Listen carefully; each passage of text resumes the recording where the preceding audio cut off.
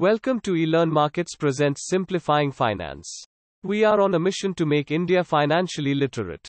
Quoting PAN in several documents has become an indispensable affair. Starting from opening a bank account to making application for various investment options, quoting of your PAN number is mandatory. Permanent Account Number (PAN) is an important identification number which helps the banks and the financial institutions to keep a track of the authenticity of the user of their services. There is a barrage of a service provider and service receivers. A huge amount of money flows in the economy. Amidst several transactions, PAN provides assurance of the user's identity and helps the service providers to entrust trust and confidence in their customers.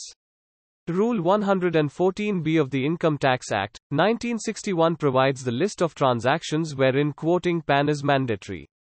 This rule has also undergone few changes which are incorporated below. Amongst the several areas where permanent account number is essential, let us know 6 areas for quoting PAN, which is important for us to know. In case of opening of bank accounts. However, in case of opening of basic savings bank deposit account, you do not require to quote PAN. In case of hotels, restaurants bills, payment made in cash exceeding 50,000 rupees per will require quoting of PAN. In case of an application for credit card to any banking company, the applicant will require to provide the PAN details. In case of opening a demat account and for the purchase of shares of the unlisted company for an amount exceeding 1 rupee per transaction. Previously there was no requirement of purchase or sale of goods or services.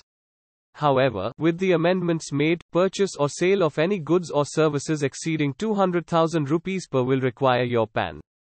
In case of prepaid payment instruments governed by the Payment and Settlement Act such as mobile wallets, the customer will require to quote the permanent account number for the aggregate amount of more than 50,000 rupees per.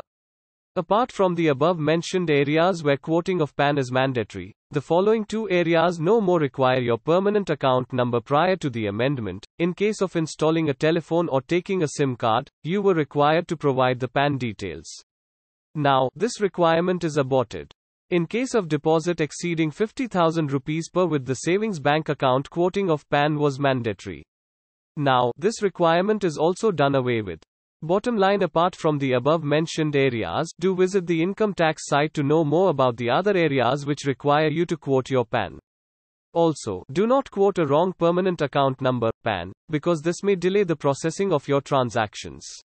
Next time when your service provider asks you for your PAN number, you will be well aware of the areas which mandatorily require it. By staying informed, you will be prevented from the delay in the processing of any transactions.